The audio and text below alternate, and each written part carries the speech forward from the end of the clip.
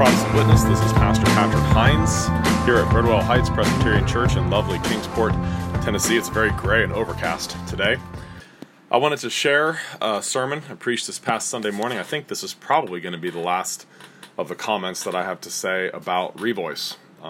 I've mentioned I was put on a Presbytery study committee to look into Revoice, and I've spent a lot of time sifting through the talks and going through and getting citations and reading books and reading blogs and reading articles and reading stuff for and against this, that, and the other thing.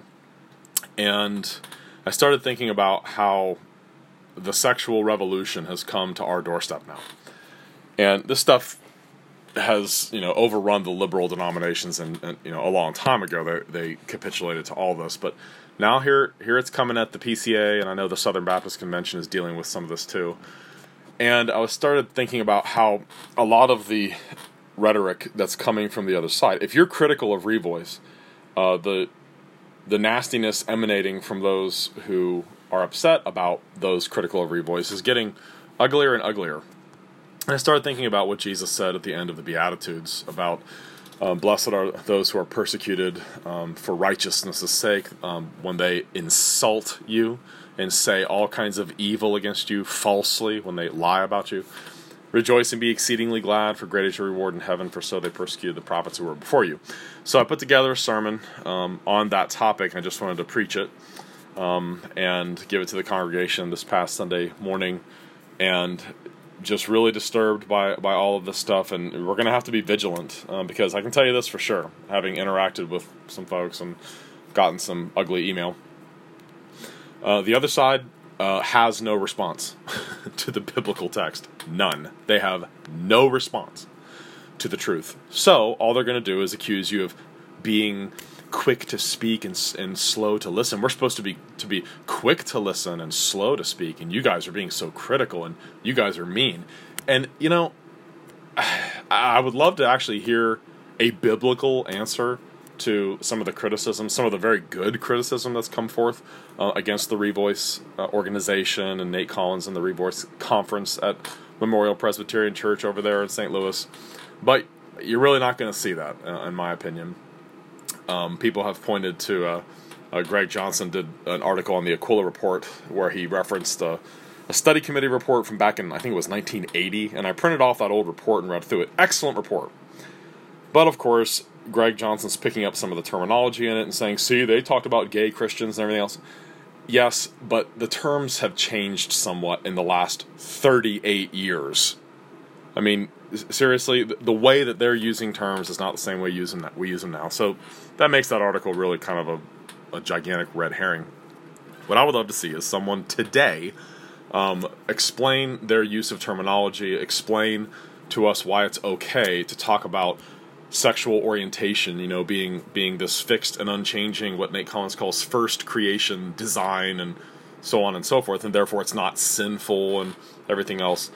I put together a lengthy report of my findings. I think it's like 23 pages long. It's a PDF. I might try to see if I can make that downloadable from this podcast, because I spent, my goodness, a lot of time. I mean, I had the talks transcribed. Our church secretary here at Birdwell Heights, bless her heart, she went through the trouble of transcribing all of the conference talks that are on YouTube. And so I have citations indexed with timestamps with the YouTube links so that there can be no flack for misrepresentation, okay? I burnt the midnight oil to make this report accurate, and I hope that, whoever sees it will find it helpful. I think that it's accurate, it's fully documented, went through the trouble of getting books by the speakers at the conference so I could understand better the way that they are using their terms so that they're not misrepresented, etc. So, anyway, I hope that you find this sermon helpful. It's on the sexual revolution and persecution coming from the sexual revolutionaries against those who are still holdouts for biblical truth and biblical faith, and the biblical binaries that God creates male and female. That is the end of the discussion of gender. God creates sexuality. A man leaves his father and mother and is joined to his wife, and the wife is joined to her husband. There's binary, and anything that goes beyond binaries is satanic and evil. And we need to understand that, and we need to articulate that truth to our generation for sure, especially the millennials and those that are coming up are going to be adults soon. Pastors, you have got to be equipping people to answer these arguments, because what I'm noticing is that a lot of folks don't know how to answer this stuff. And it does require some work. I mean, you got to do some reading. You got to listen to what these folks are saying, and listen to how they're using their terms. Listen to how they're defining the different phrases and things like that that they're using. It's a very bedazzling array of subtlety of speech. I mean, it really is. But I hope that you'll find this helpful, and thanks for listening. Let's pray together for the Lord's blessing on our time in His Word, please.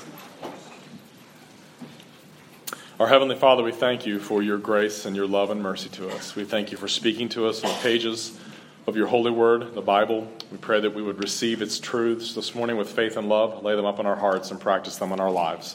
In Jesus' name, amen. Please take your Bibles and turn to Matthew chapter 5. I'm taking a one-week detour here. Matthew chapter 5. Matthew chapter 5. Our scripture reading this morning will be verses 1 through 12, but our sermon will cover only verses 10 through 12. So Matthew chapter 5, verses 1 through 12. This is God's word. When Jesus saw the crowds, he went up on the mountain, and after he sat down, his disciples came to him. He opened his mouth and began to teach them, saying, "Blessed are the poor in spirit, for theirs is the kingdom of heaven. Blessed are those who mourn, for they shall be comforted. Blessed are the gentle, for they shall inherit the earth. Blessed are those who hunger and thirst for righteousness, for they shall be satisfied. Blessed are the merciful, for they shall receive mercy. Blessed are the pure in heart, for they shall see God. Blessed are the peacemakers, for they shall be called sons of God. Blessed are those who have been persecuted for the sake of righteousness, for theirs is the kingdom of heaven. Blessed are you when people insult you and persecute you and falsely say all kinds of evil against you because of me. Rejoice and be glad, for your reward in heaven is great. For in the same way they persecuted the prophets who were before you." May God bless the reading of His infallible word. Matthew 5, 10 through 12 is the tail end of what's called the Beatitudes in the Gospel of Matthew. Now, as you're going to see as we move forward in the Gospel of Luke, that Luke does have an abbreviated and somewhat different version of the Sermon on the Mount. It does have a parallel to these verses, which we will get to at some point, but the studying that I've been doing as being a part of this Revoice Conference Presbytery Committee lately has alerted me to the reality that this passage and just how real it may become for our generation needs to be addressed in our time today. It needs to be addressed for our generation and the generation after us. For those who are unfamiliar with Revoice, Revoice is the name of an organization that was founded by a man named Nate Collins, who describes himself as, quote, "a gay man in a mixed orientation marriage," end quote. Revoice's purpose statement on its website is, quote, "supporting, encouraging, and empowering gay, lesbian, same-sex attracted, and other gender and sexual minority Christians so they can flourish while observing the historic Christian doctrine of marriage and sexuality." If you don't understand what that means, it's probably because you've been trained to think biblically in your life. The concept of sexual orientation is utterly foreign to Holy Scripture, and as such should be neither acknowledged nor used by Christian people. There are not gender and sexual minorities in the church either. God gives us binaries. What does this mean? It's very simple. Here is the biblical universe of discourse on the entire topic of gender and sexuality. God's word answers these issues in 3 verses. Genesis 1:27. So God created man in his own image. In the image of God he created him. Male and female he created them. God creates the binary, 2. There are 2 genders. One is either male or female. In Genesis 2:24, the scripture says, "Therefore a man shall leave his father and mother and be joined to his wife, and they shall become one flesh. And they were both naked, the man and his wife, and were not ashamed." God creates another binary. The man becomes one flesh with his wife. The wife becomes one flesh with her husband. If we embrace these truths, these very simple, straightforward, obvious truths that the people of God have never had any trouble of any kind understanding for its entire history, if we understand those 3 verses, there is no need for an organization like Revoice or its conferences. Their experiences of so-called orientation are contrary to Scripture and must be corrected by Scripture. Our experiences of various sinful sexual desires contrary to those passages, that does not dictate the categories for the universe of discourse regarding the nature of sin. Anything that runs contrary to the binary of male and female in the realm of gender is wrong. Anything that runs contrary to the truth that one man and one woman become one flesh in marriage is wrong. Anything that tries to expand that definition beyond that is wrong. It's unbiblical. In an article on the internet promoting his book, All But Invisible, Nate Collins makes this very disturbing statement. Listen closely to this. Quote, "Sadly, this emphasis on binary yes-no dilemmas has produced a cultural Christian trajectory that avoids nuance, inhibits conversation, and discourages consensus," end quote. Now you might be wondering, why in the world are you preaching on this? There's a million organizations out there that are saying things like this. That's right, there are. But you see, this group did a conference at a PCA church. A PCA church. So now, the sexual revolution is trying to come into our house. It's trying to come to us now. So we have to address it now.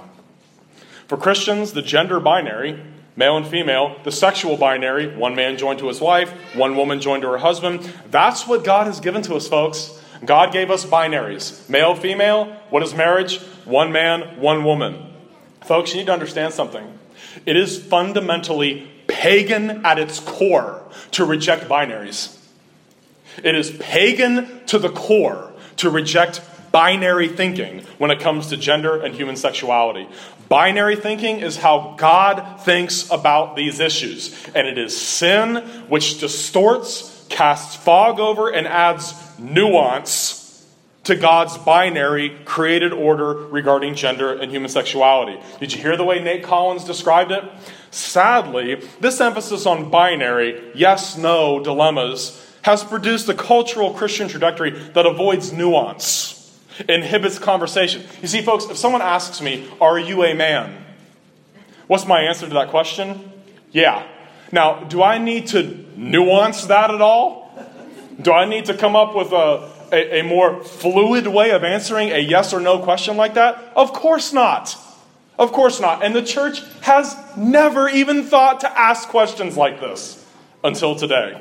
And now it's coming at us. So what do we do with it? You all need to understand that the liberal mainline churches were overrun with this stuff and capitulated to it 100 years ago.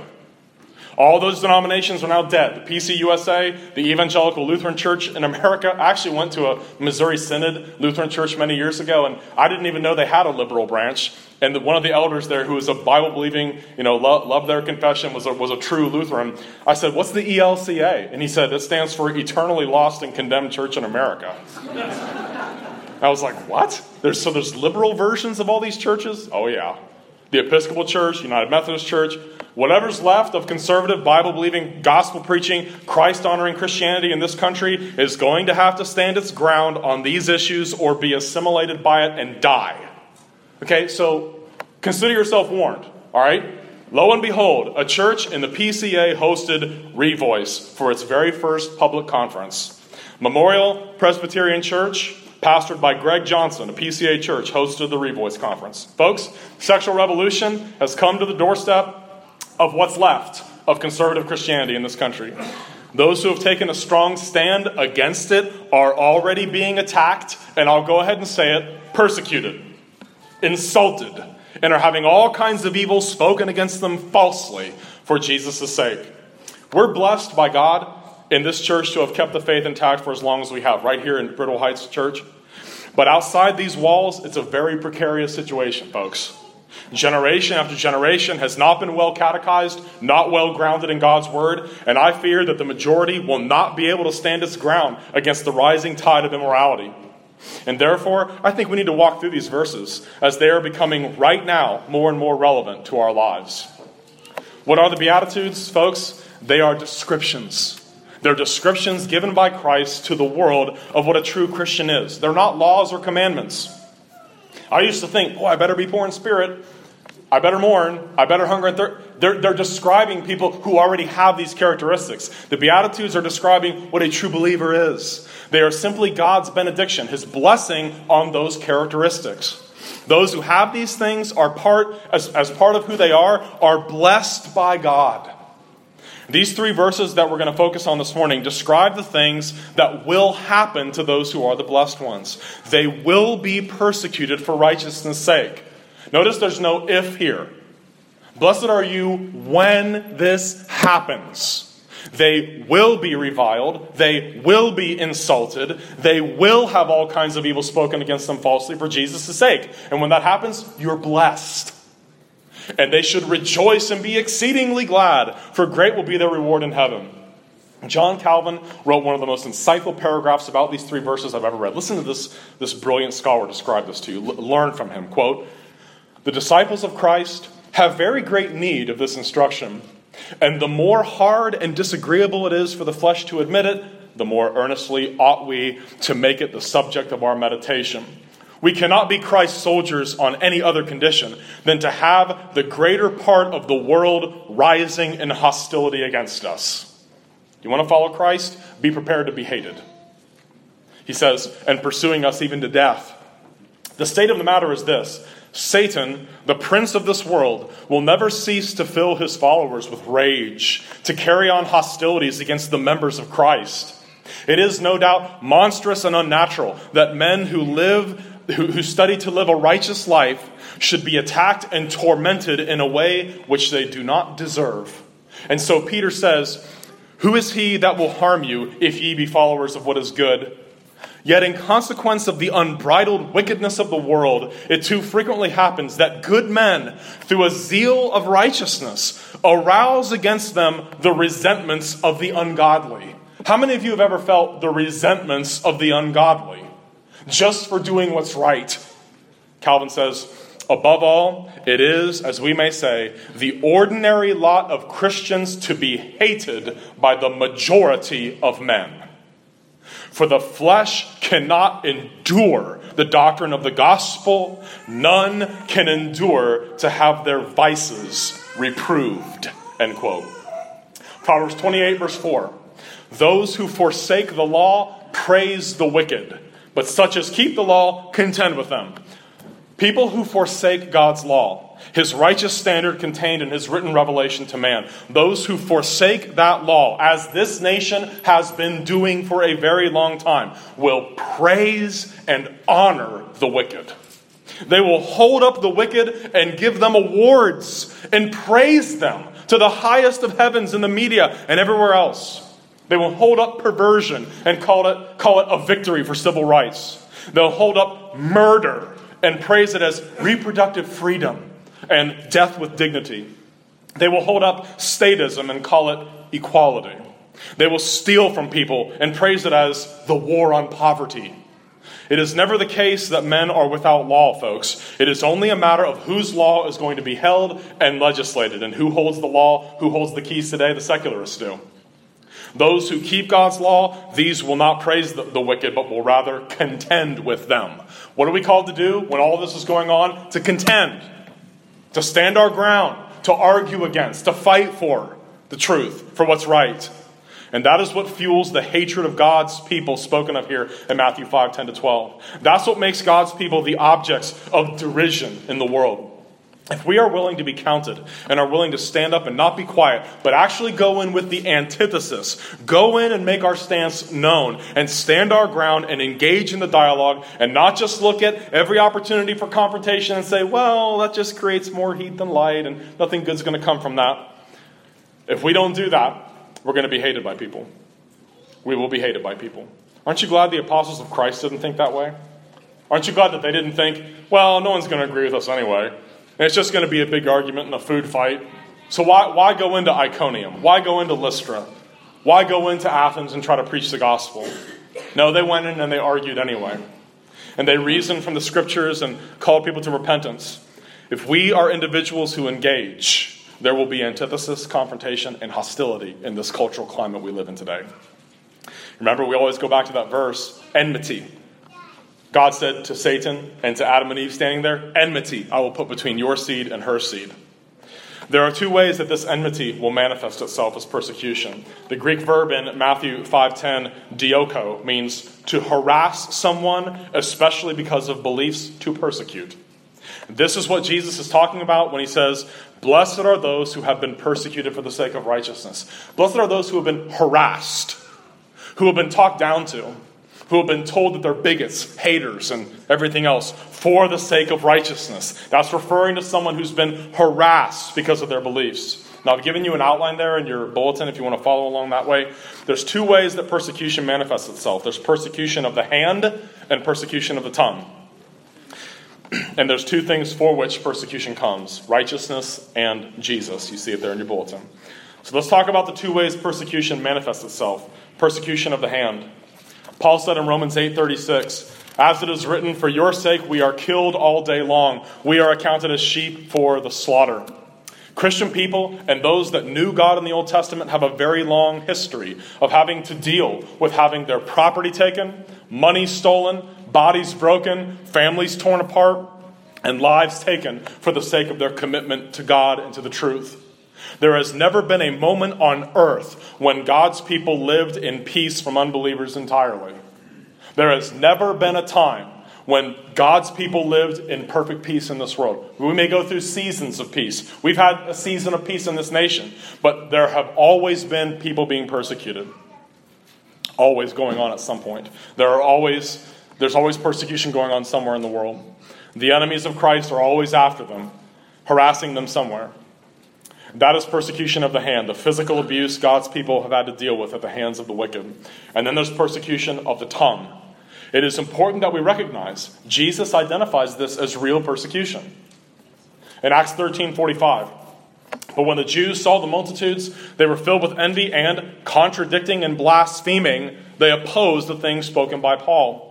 Peter wrote in 1 Peter 2:11, beloved, I beg you as sojourners and pilgrims, abstain from fleshly lusts which war against the soul, having your conduct honorable among the Gentiles, that when they speak against you as evildoers, they may, by your good works which they observe, glorify God in the day of visitation.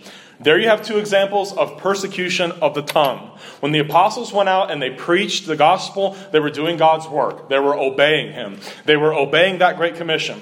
They did that out of obedience to God and out of concern for the souls of the people they preached to. They went out there and told them the gospel. But the Jewish people in many of those places very often came and would contradict and blaspheme them with words, with their tongues. In other words, they weren't beating them up or throwing rocks at them yet, but they were arguing and contradicting and blaspheming and saying dishonorable things about them and about the truth. Jesus identifies that in Matthew 5:10-12 as real persecution. That is real persecution. In the 1 Peter 2 passage I just read, we're told that we should live our lives in such a righteous way that when non-believers speak against us as evildoers, they will do it.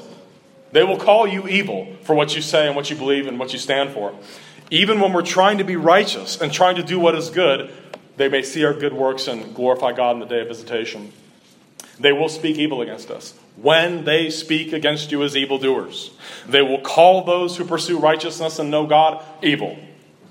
Those who do what is right, they will say, you're evil for doing what's right.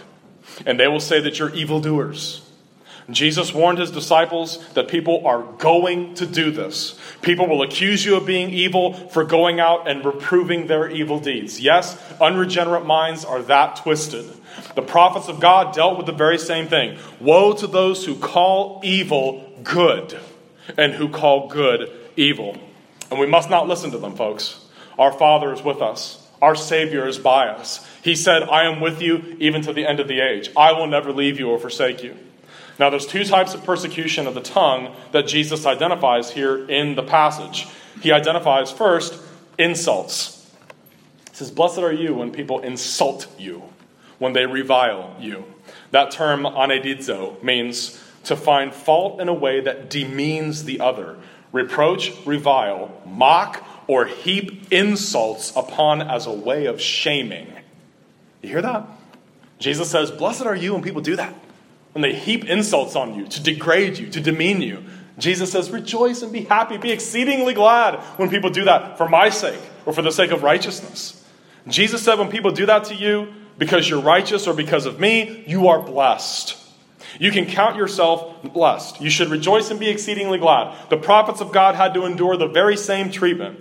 There is incredible hurt and damage that can be accomplished with words. Unbelievers will say and write insulting, demeaning, mocking things about Christians. They've done this from the very beginning. Everything all the way back to Ishmael. Remember when Isaac was being weaned, what was Ishmael standing there doing? Mocking. He was mocking him. All the way to the apostles of Christ in the book of Acts that we just read. They contradicting and blaspheming. Throughout their ministry, people heaped insults upon them, said blasphemous things against the truths that they preached. Jesus had to endure the very same kinds of things. It's important for us to realize that such words, insults, mockery, and lies against us and against our beliefs, those are real persecution. Jesus is saying that's real persecution. When you endure that for the sake of righteousness or for my sake, you are blessed. We sometimes hear in America, we don't even know the meaning of the word persecution. Well, maybe certain forms of brutal physical persecution, we don't know, but I think if you're a Christian and you're outspoken and you've ever been out there in the world, in school or in the workplace, you've endured persecution before. Had nasty things said about you or to you for what you believe, what you stand for. Verbal persecution is something many of us probably have experienced at some point, and if you haven't, you're going to. People blaspheming, cursing, insulting, mocking us because of what we believe. How many of you have ever been mocked or made fun of because you believe the earth is young? Or you believe God created in 6 literal days? You don't believe in evolution. You believe in the exclusive truth claims of Christ and that God does not hear or honor the prayers of anyone outside of Jesus Christ. That's not going to make you friends in this day and age, folks. It's not going to make you popular in this day and age. But if you're willing to stand for those things, you're going to have to endure verbal persecution of the tongue. Reviling. People may come at you with insults to demean and to degrade you. In 2 Peter 3, verse 3, the scripture says, knowing this first, that scoffers will come in the last days, walking according to their own lust and saying, where's the promise of his coming? For since the fathers fell asleep, all things continue as they were from the beginning of creation. And of course, what are they willfully forgetting? God destroyed this whole planet with a flood once, a long time ago. Now, who's going to say this to us? Who's going to say this? The unbelievers, the scoffers. Who are they going to say it to? Believers, Christians. They will endure this verbal persecution. Hebrews 11:36 describes great martyrs in these words. Still others had trial of mockings. You hear that? People were mocked. It is a painful thing to be mocked. It's a painful thing to be berated with words. Others have trials of mockings and scourgings, verbal and physical persecution. Yes, of chains and imprisonment. It is a real trial to be persecuted in the form of mockery, insults, and being made fun of. Jesus says it is. And if it happens, you should rejoice and be exceedingly glad, he says. David himself described himself in these sad words. He said, I am the song of drunkards. Have you ever been the song of drunkards? If you stand for the truth and speak that truth and people don't like it, they'll make fun of you, sing songs about you. John Calvin had songs sung with his name in them constantly. When he first got to Geneva, people named their dogs after him and would sick those dogs on him when he was trying to walk down the street. He was the song of drunkards. Another way that verbal persecution comes is slander. Good old-fashioned lying. Blessed are you when people falsely say all kinds of evil against you because of me. People will lie about us. Falsely say all kinds of evil against you. If something is said against someone else that's false, that's slander. And you can actually get sued for doing that. If you publish something in a public forum that's false about someone and they can prove it's false, you can get in a lot of legal trouble. And Jesus is talking about people just flat out lying about us here. Blessed are you when people say all kinds of false things about you because of me. Christians and Old Testament believers alike have been the victims of lying tongues many, many times throughout history. Reading through the Old Testament, there are a lot of examples of this. One is in the book of Nehemiah. Remember when Nehemiah and his fellow captives came back to Jerusalem from captivity to rebuild the wall? They were slandered constantly by their enemies that surrounded them. They accused them falsely over and over again. They're just rebuilding that wall to fortify their city so that they can set up Nehemiah as the new ruler of a restored Israel, and they're going to attack all of us. Was any of that true? No. Not a word of it was. Nehemiah had no interest in anything like that. He was lied about all the time. All the time. These accusations were nothing but a pack of lies, and Jesus looks at all such treatment of his people as real persecution. It's a wonderful and comforting thing for us to know that nobody will get away with doing that. One way or the other, Jesus will take vengeance upon anyone who dares to verbally abuse with insults or lies one of his children. God is on our side, and he says, "Vengeance is mine, I will repay." That is a promise. He will take care of all this. Leave room for God. People have no idea what they're doing when they give Christian people, a hard time or say lies about us. They have no idea how much wrath they're treasuring up for themselves. Unbelievers will even lie about what we teach. How many of you have ever had your beliefs misrepresented by someone else or by an opponent of the faith? Paul himself had to deal with this in the text of the New Testament itself. He corrects misrepresentations and lies about what he taught. He was accused repeatedly of being an antinomian, of preaching a gospel of licentiousness, that you can just do whatever you want and still end up in heaven. Now, an antinomian is someone who is against the law of God. The law is irrelevant because, hey, we're saved by grace, we're saved by faith apart from works, so we can just do whatever we want and still end up in heaven. Paul had to say repeatedly, that is a lie. That's a misrepresentation of us. That's not what we teach. We're not saying go sin so that grace may abound. We're not saying that. We're not saying let us do evil that good may come, as they slanderously report about us. And Paul even gets so angry in Romans, he says, the people that say that, their condemnation is just. Their condemnation is just. That's slander, that's persecution. When Paul preached the gospel and people accused him of teaching things he never thought or entered his mind, he said that's slander. And Jesus is saying that's real persecution. When people say false things about us because of him. The ancient Christian people, our ancient forefathers in the faith, who lived under the brutal persecution of numerous Roman emperors, were accused falsely of many, many different things. If you read any introductory book on the ancient church and church history, ancient Christians were accused of being, get this, the haters of all mankind. You know why they were called that? Because of their doctrine of sin and their doctrine of the depravity of man. That's taught in Scripture. They were called the haters of all mankind. Has anything changed in 2,000 years? What do we call it all the time? Haters. They were accused of being cannibals. Because people outside the church are, what do they do? They eat the body and blood of what in there? What are they doing in there? They were accused of being sexually immoral because they greeted one another with a kiss. And they had these agape feasts, these love meals where people gathered together and people thought that they were being immoral. They were accused of being traitors because they would not worship or pinch incense to the genius of Caesar or engage in any other forms of pagan worship. They were accused of being atheists because they had no images or pictures in their worship. Now, were they the haters of mankind? No. Were they cannibals? No. Were they sexually immoral? No. Were they traitors? No. Were they atheists? No. But those were the accusations that were brought against them. Jesus taught them, blessed are you when people say all kinds of evil against you falsely for my sake. Rejoice and be exceedingly glad. David even said in Psalm 35:11, they laid to my charge things that I knew not. People accuse me of things I've never done, never even thought of. Now, there's two things for which persecution comes. You see there in your outline. Righteousness and Jesus. Paul told the Thessalonian Christians and all true believers through all the ages of time and throughout all locations that the persecutions that they were enduring, 1 Thessalonians 3:3, no one should be shaken by these afflictions, for you yourselves know that we are appointed to this. We're appointed to this. The Thessalonian Christians dealt with incredible persecution, and because of this, the apostles were not able to stay there for very long. If you read the account in Acts 17, those Thessalonian believers who stayed loyal to Christ were being persecuted by Jews and by the mob there.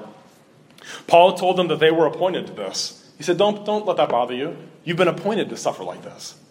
Paul told them that this was coming, just as Jesus tells us in this passage. Blessed are you when you are persecuted for my sake and for righteousness' sake. The point is this, folks. What does the Scripture tell us everywhere? If you're a Christian, brace yourself.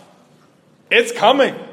If you're a Christian and you're not a secret agent Christian, You're not a cowardly Christian. You actually make it known who you are, what you believe, what you stand for. Brace yourself. You're going to be hated. People are going to lie about you. They're going to say all kinds of evil against you falsely. They will insult you and heap insults upon you to demean you, to shame you. Be ready to bear persecution for being a Christian with grace and peace in your heart and rejoicing with exceeding gladness in your heart, as Jesus says here. Pray for your persecutors. For what does persecution come? It comes for righteousness. We will be persecuted for righteousness' sake. Remember 1 John chapter 3? Why did Cain kill Abel? It's one of the most shocking statements in the Bible. Why did Cain kill his brother Abel? Because his works were righteous. That's all it says. He killed his brother. His brother! Because he was righteous. That's why he did it. So if we're righteous, people aren't going to like us either. Persecuted for righteousness' sake. And he's only talking here about true righteousness and true uprightness in the sight of God, for which believers will be reviled, insulted, slandered, or physically hurt by unbelievers. Unbelievers are confirmed in their sinfulness, however, folks, by hypocritical Christians. Have you ever noticed how unbelievers love hypocritical Christians? Unbelievers love hypocritical Christians. Who are the spokespeople for Christianity in the media? Probably not any of them even are Christians. They're hypocritical Christians. Christians that tolerate immorality. Christians that push the social agenda.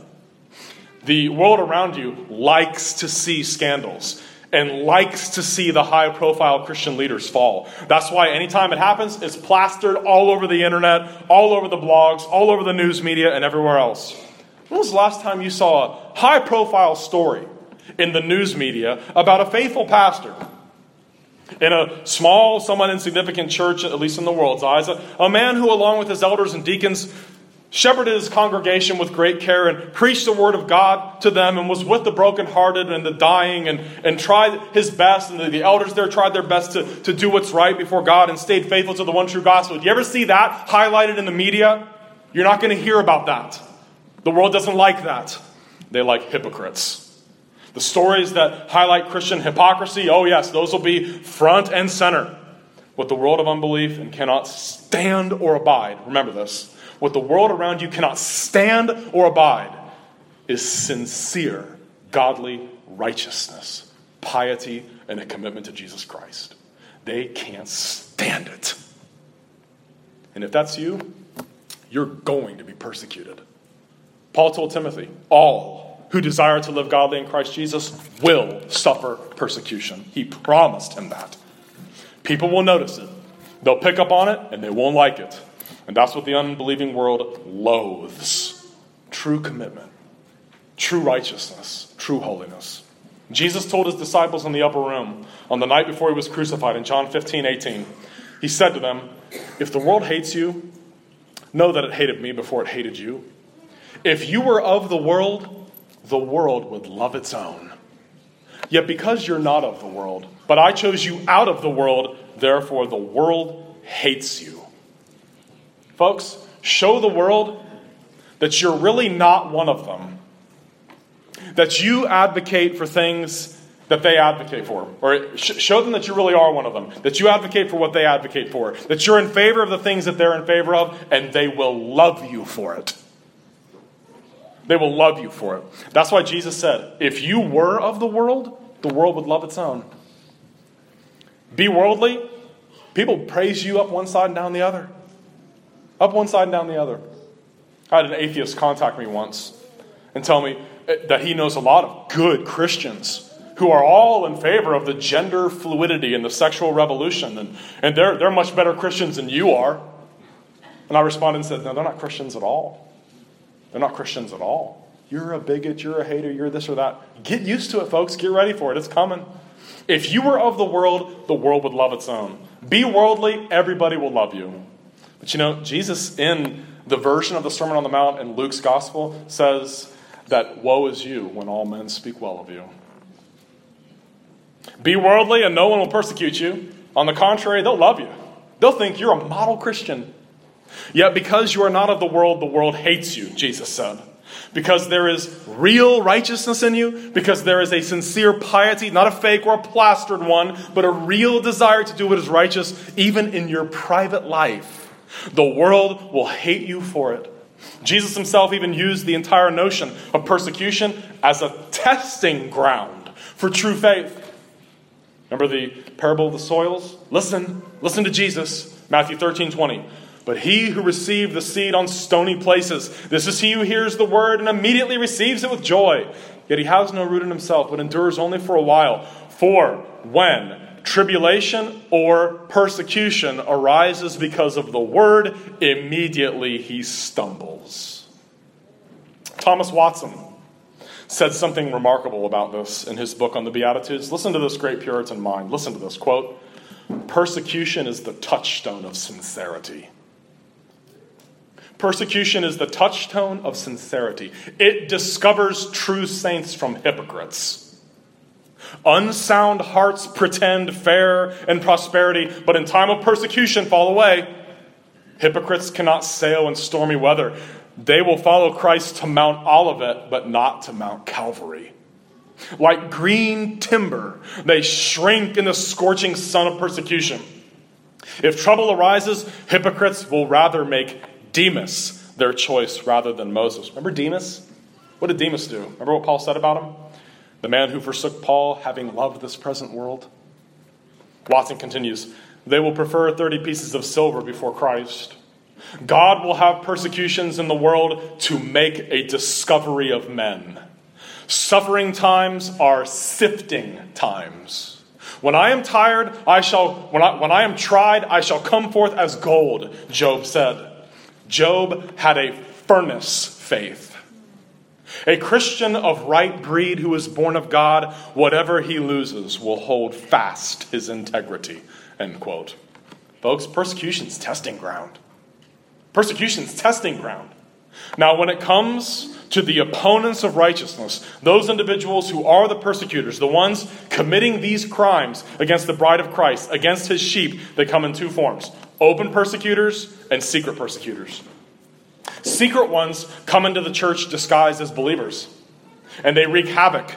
And Paul addresses both kinds in his letters: opened enemies and false brethren, he calls them. Galatians 2:4. And this occurred because of false brethren, secretly brought in, who came in by stealth. They snuck in to spy out our liberty, which we have in Christ, that they might bring us into bondage. You hear what Paul's saying there?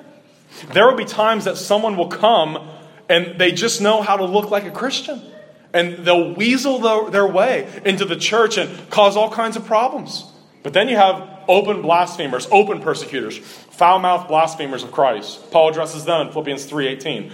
For many walk, of whom I have told you often, and now tell you even weeping, that they are enemies of the cross of Christ, whose end is destruction, whose God is their belly, and whose glory is in their shame, who set their mind on earthly things. Two ways persecution comes into the church: secretly, and then the open scoffer, mocker, and blasphemers. The end of both is destruction, and the scripture says their glory is in their shame. So we're persecuted for righteousness' sake. And secondly, we'll be persecuted for Jesus' sake. He says, for my sake.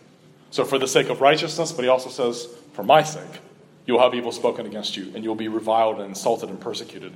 A very important point for us to bear in mind is that not all suffering is persecution.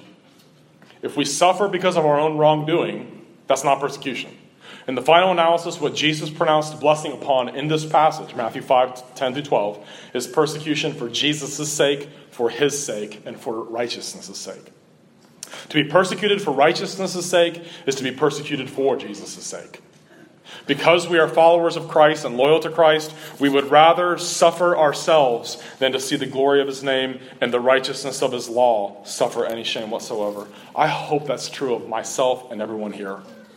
I would rather see myself degraded, insulted, and mistreated than to see his glorious name and his law and his truth dragged through the gutter. See, that's one of the marks of a Christian. Their heart will burn when they hear stuff that's being said like this revoice nonsense. It ought to stir our hearts because they're associating the pristine and righteous and wonderful holy Savior that we love and worship with filth, with perversion, and not calling people to repent of it. When you think about the things for which Christian people have died over the centuries, it's pretty amazing. Rather than knowingly, openly violate even seemingly insignificant laws of God, people have laid down their lives. That's persecution for Jesus' sake. That's showing that you love him more than anything else, even your own life. And you can't help but be moved if you ever read the Acts and Monuments of the Christian Church, or the abbreviated version, Fox's Book of Martyrs, or Eusebius' Ecclesiastical History of the Church. Read the ways that our Christian brothers and sisters died. Read the ways that young people, 15, 16, 17 years old, died in coliseums, dressed in animal skins, who were tied to stakes and burned, who were shot with arrows, who had the skin flayed off their back with vinegar and salt poured on it, who refused to pinch incense to Caesar, refused to disobey any known law of God, gave their lives instead. Another important point here is, folks, we must not seek out persecution. If we're faithful, persecution will find you. Okay? You don't need to go look for it. If you're faithful, it will find you. We have to thank God too. I hope everyone here thanks God every day for the peace that we enjoy in this country and that we have enjoyed. It's a blessing. It's a blessing for us not to have to deal yet with physical persecution. Verbal persecution, we've been dealing with for a long time. And verbal persecution, Thomas Watson calls it the easy form of persecution. That's the easy form. Then there's the physical form. That's more ugly and difficult. And we ought to thank God for the peace that we have, largely because it was founded on a biblical worldview, biblical law, biblical concepts of freedom and self-government, and with the promotion of the Christian faith in mind. That's how this country got started. Because this nation has been so very blessed in that way, we've not suffered much physical persecution in this place. But those days seem to be fast disappearing, and I fear they may soon be gone altogether, quickly. I used to wonder if my grandkids would be physically persecuted. And I'm starting to wonder now if I'm going to be. It's so fast. It's happening so quickly. It's shocking to me. Everything that I used to think, I can't believe someone said that. I can't believe that happened. Over and over again, I'm just going, okay, stop saying that. Stop saying you can't believe this. It's happened before. I hope it doesn't happen to us. We'll see, I guess. I hope and pray not. And I hope and pray for you all. I hope you know I pray for this whole church, that none of you would ever be physically persecuted, that none of your children, none of our grandkids would either. One of the glorious things, and I've emphasized this to you before, don't seek out persecution. Just be faithful in whatever capacity God calls you to be faithful. Paul gives a non-exciting picture of the kind of life we should aspire to. And I've quoted this passage to you before because I love it. 1 Thessalonians 4:9. But concerning brotherly love, you have no need that I should write to you, for you yourselves are taught by God to love one another. And indeed you do so toward all the brethren who are in all Macedonia. But we urge you, brethren, that you increase more and more, that you aspire to lead a quiet life, to mind your own business, and to work with your own hands. I hear that and go, got it, no problem, gladly, as we commanded you, that you may walk properly toward those who are outside, that you may lack nothing. Aspire to live a quiet life. Mind your own business. Work hard with your hands. Be faithful to the Lord. Stand up for what is true and righteous, whatever the cost. And don't worry when people persecute you verbally or physically for it. But don't aspire to be persecuted. Don't jump into the furnace. Paul's command here is to lead a quiet life and to mind your own business and to work with your own hands. Love your family. Disciple your children. Love your local church. Be there for one another. When one member is sad, be sad with them. When one member of our church rejoices, rejoice with them. Love each other strongly. Paul's command here is lead a quiet life, work with your own hands, walk towards those who are outside properly. There's nothing glorious about persecution. Jesus is simply saying that when it happens, you're blessed. And if it happens, rejoice and count yourself to be exceedingly glad, because the good guys of old were persecuted in exactly the same way that we are. Count yourself blessed if you are thus persecuted, but don't aspire to be persecuted. Aspire to live a quiet life, mind your own business, work with your own hands. To be able to take a walk in my own backyard with one of my little ones without fear that someone's watching me or maybe is going to try to attack me or throw me in jail, that's a huge blessing for us. That's a blessing we should not take for granted. And I pray we never lose that blessing. But if we do lose it, and persecution does come, we have to be ready for it. And Jesus has prepared us here.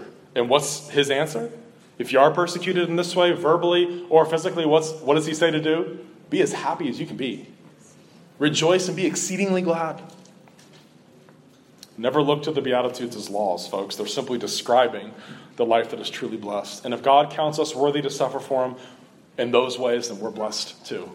I always think of the end of Acts chapter 5 when Peter and John were scourged and told not to preach anymore in the name of Jesus. It says they left the council leaping and jumping for joy that they had been counted worthy to suffer shame for the name of Christ. That should be our attitude. Folks, the revolution has come to our doorstep. It came to our doorstep this past July. And I just want to let you know, I don't actually have any fear that anyone here was wondering this, but I'll just let you know, there's 2 genders. Okay? Everyone got that? Male and female. Marriage is a man and his wife. That's the end of the discussion. You don't need any nuance. You don't need any fluidity to those concepts, folks. Anything that deviates in any way from the binaries, I just want to let you know, is from hell.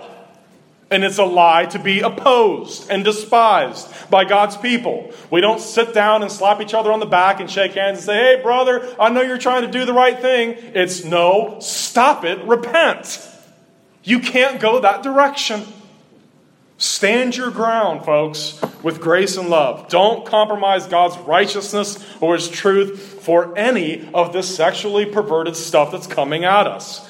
And if we bear physical or verbal persecution for that, I just want to remind you, you are blessed and ought to be exceedingly glad, for great will be your reward.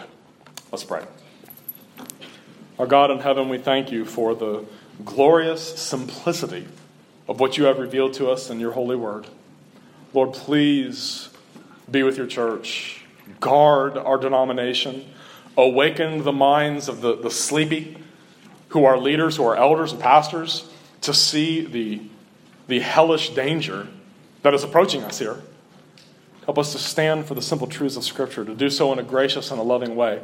And Lord, if we're lied about, if we're called haters, if we're told you haven't been quick to listen, you've been quick to speak, you haven't been slow to listen, you haven't done what is right, help us to bear that with joy in our hearts. Or may we never deviate from your holy word, but stand for its truth, regardless of the cost in these strange and dark days in which we live. And may we rejoice if you should count us worthy to suffer for it. In Jesus' name, amen.